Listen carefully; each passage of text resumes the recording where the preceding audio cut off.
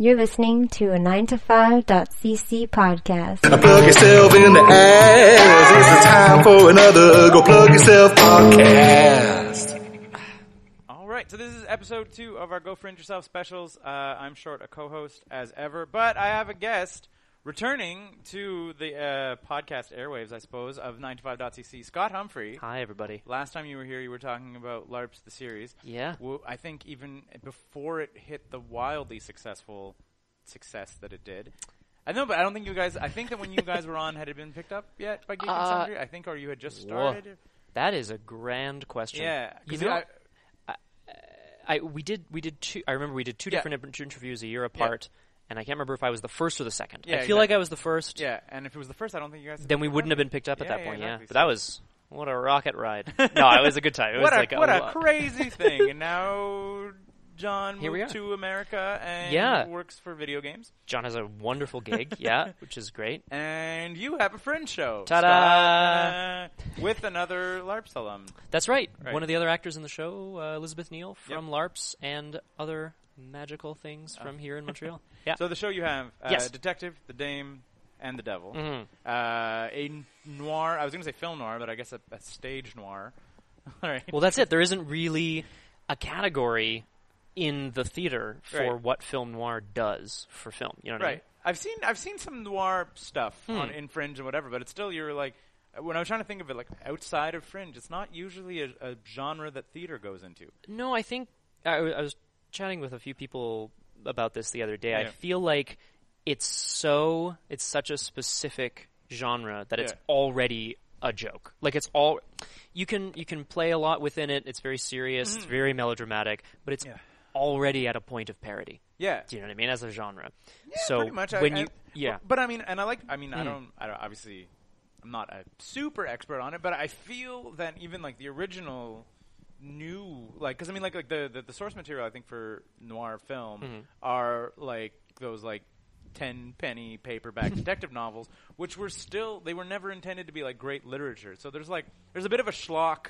I think that even the first film noirs were like, our source material is a bit schlock and like has that heavy-handedness and like cliffhanger endings. Sure, the silver screen of Hollywood, right? Those grand, sweeping kind of melodramas, and the actual like film noir itself kind of subverted that in a lot of ways by making it more intimate, fewer characters, less grandiose locations, you know, that sort of thing, which is fun. So, I mean, were you a fan of noir to begin with, or was this just like something you started writing and then it became noir? Yeah, or was so it like... I was, and I always have been, and again, a lot for the melodrama, for those like really broad villains, and for those kind of really, really cool detectives, and for those archetypes and so on. Exactly.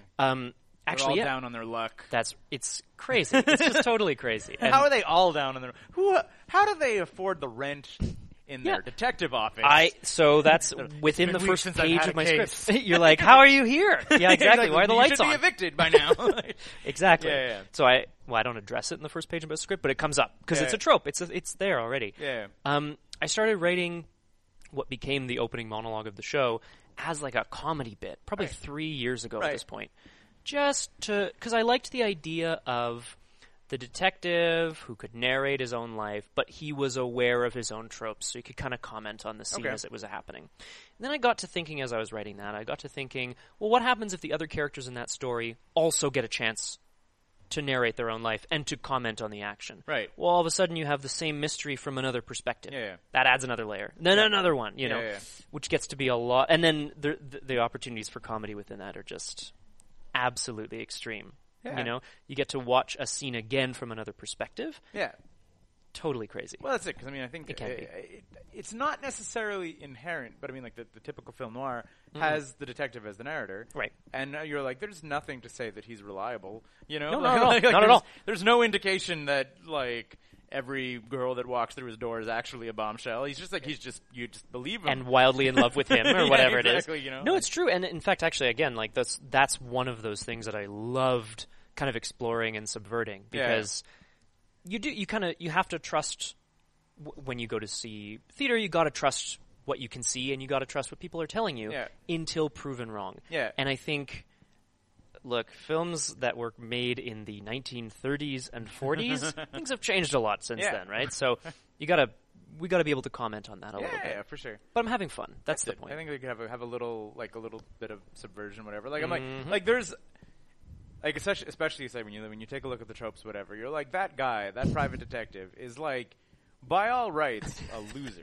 You know, yep, like 100%. You're like I said, he got kicked off the police squad, or he used to be in the army, and his wife left him, and he can't pay the bills and all that stuff. All he's got is his work and the drink. Yeah, exactly. But obviously the woman, falls in love with him, and he's a tall, dashing, handsome guy. But I'm like, he's probably not a tall, like that's what he thinks he is. Yeah. But he's probably like balding and a little overweight, and like who knows?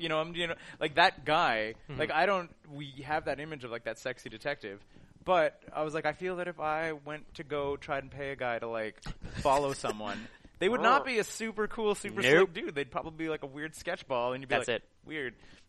Nope, 100%. Part of that figures into, when you're casting a show like this, you want to be able to have fun with and subvert those tropes as well, right? So, I'm playing the detective in the show, but my two co-stars, the Dame and the Devil, are both. I'm not going to say a head taller than me, but they're both like a good, solid few inches taller than me, which makes for a lot of fun when we start getting into. What height play you can kind of have between characters and stuff, relationships. Because, I mean, of course, you're the detective, so you're obviously over 6 foot. Right, exactly. Like... I mean, look at me.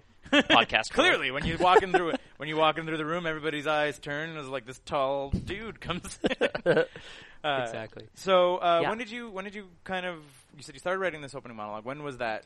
Was a while ago. Because your press release...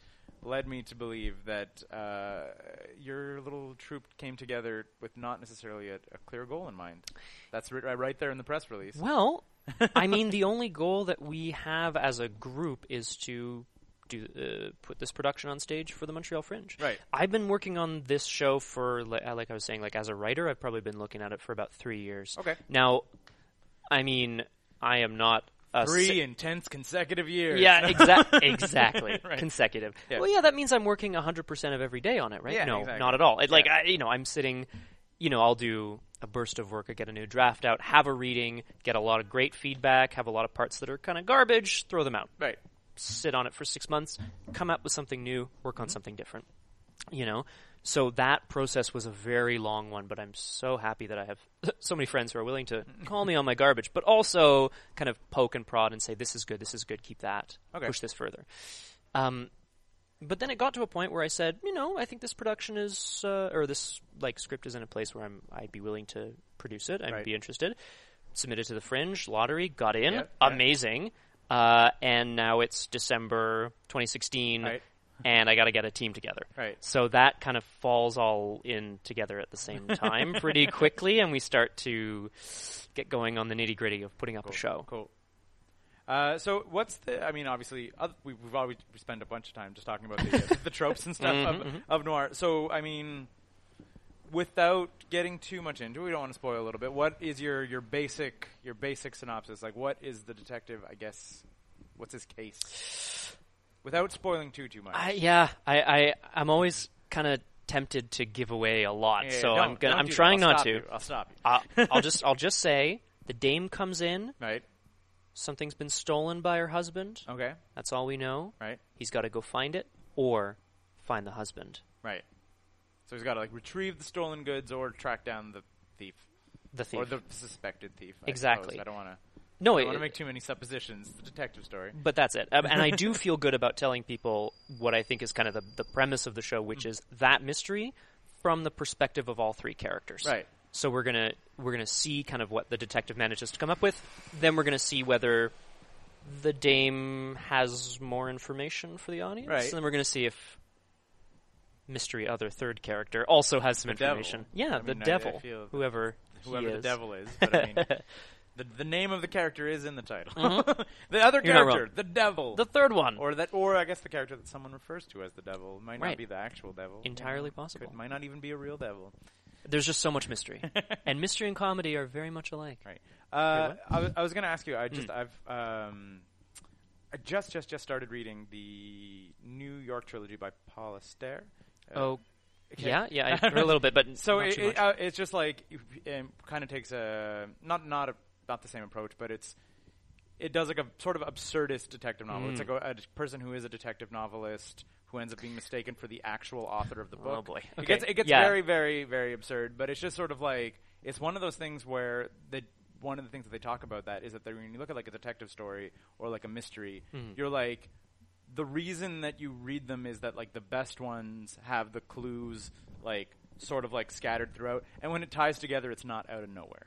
So like even if you like in this book, it kind of approaches it from a more absurd perspective, and I guess obviously you're coming from a bit of a comedy angle too. But was that like as a writer, was that like a struggle to like you're like, hang on, this needs to come together in a way that like the clues were there, or were you just like eschew that for comedy? You know what? Yeah. So, so I definitely hear that, and as someone who's read a lot of mystery as well, like it is very exciting to get to the end and go, oh, and then you think of something from the first page and you go back, etc. But when I was trying to create this, I felt like it would be a lot more fun instead of having clues early. Have motifs that we hear again later in a different context. Okay. And I thought that would be more fun for the audience. Okay. Unlike a novel, it's not like we get to the end of the show and someone in the audience is like, "Hey, can you go back and play that scene again?" You know what I mean? You can't flip a few pages back and play. Like it's not like. But if we hear the same phrase multiple times, it becomes a bit of a running joke. It becomes a bit of a motif, or we see the same scene but something wildly different is going on, or whatever it is. Okay. Yeah. No, I understand, but it's just I can imagine it as a writer, you sort of like you do since you are writing a mystery, you like because you want to have the art the.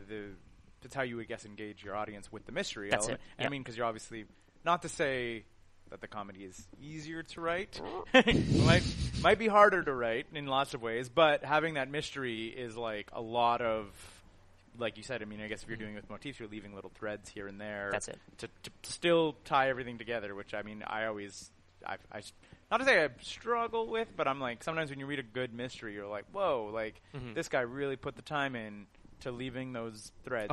Be them like I said, clues or motifs or whatever. Like I think the biggest clue for a lot of people should be that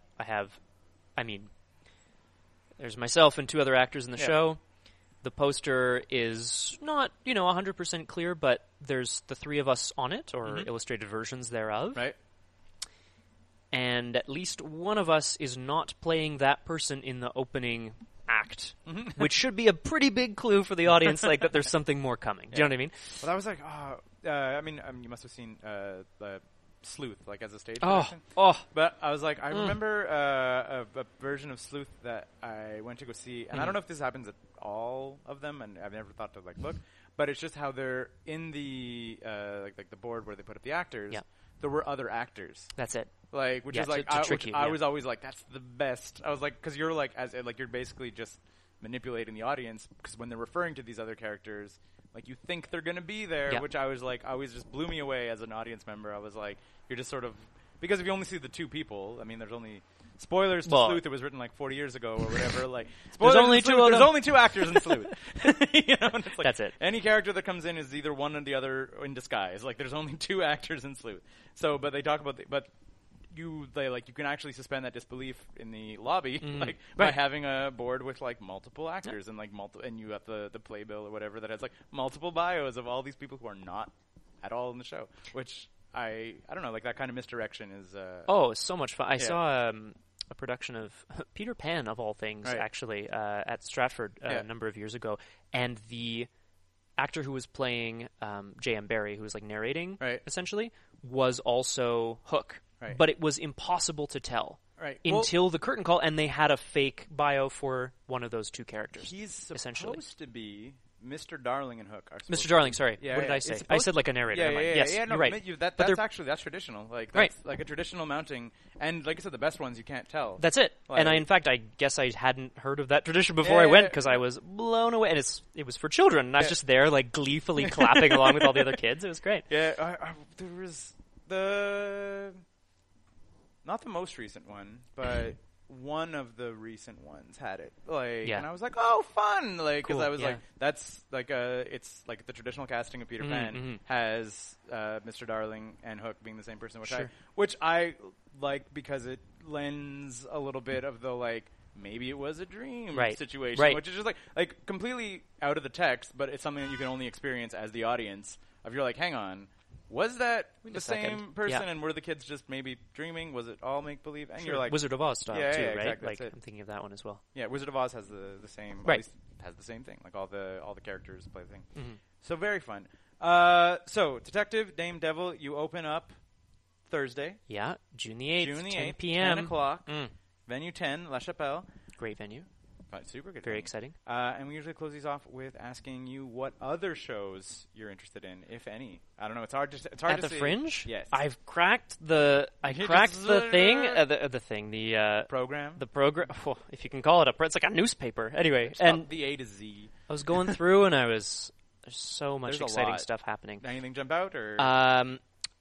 Memento Mori is running off Fringe. That's Right. Kaleidoscope Theater. Mhm. I've worked with them a number of times, and Ideally speaking, if Trevor makes it, we're gonna have him on the show. Oh, great! Okay, well, tell him that I complimented him. And I'll be like, Scott was singing your praises. oh boy, Yeah. you know what? I'm blanking on the name right now, but there's 2 shows by Snafu Okay. Dance, the creators of Little Orange Man Okay. from last year. I mean, we can look them up. In I the would have program, to. Snafu. That's terrible. I'd That's have okay. to. No, figure no, that I out. like to But put anyway, people, yeah. put people on the spot, and it's okay if it's half incomplete. We all have the program. We can look up Snafu. That exactly. And there's there's a lot of exciting. Oh, you know what?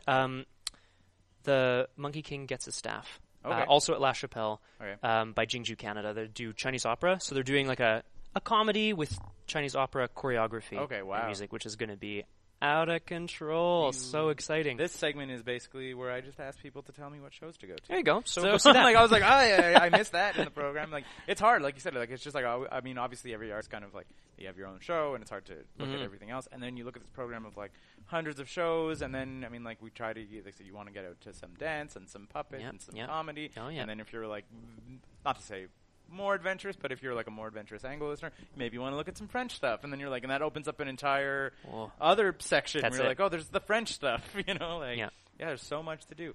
So thank you for coming out, Scott. Thank you. And look forward to checking out the detectives, not the detectives, no, it's just Detective, the Dame, and the Devil.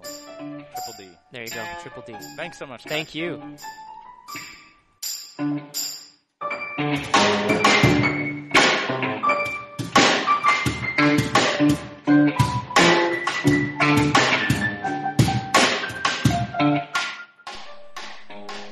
Those sweet, sweet piano tunes you're listening to right now come courtesy of Leland Beckman and Oral Turpitude.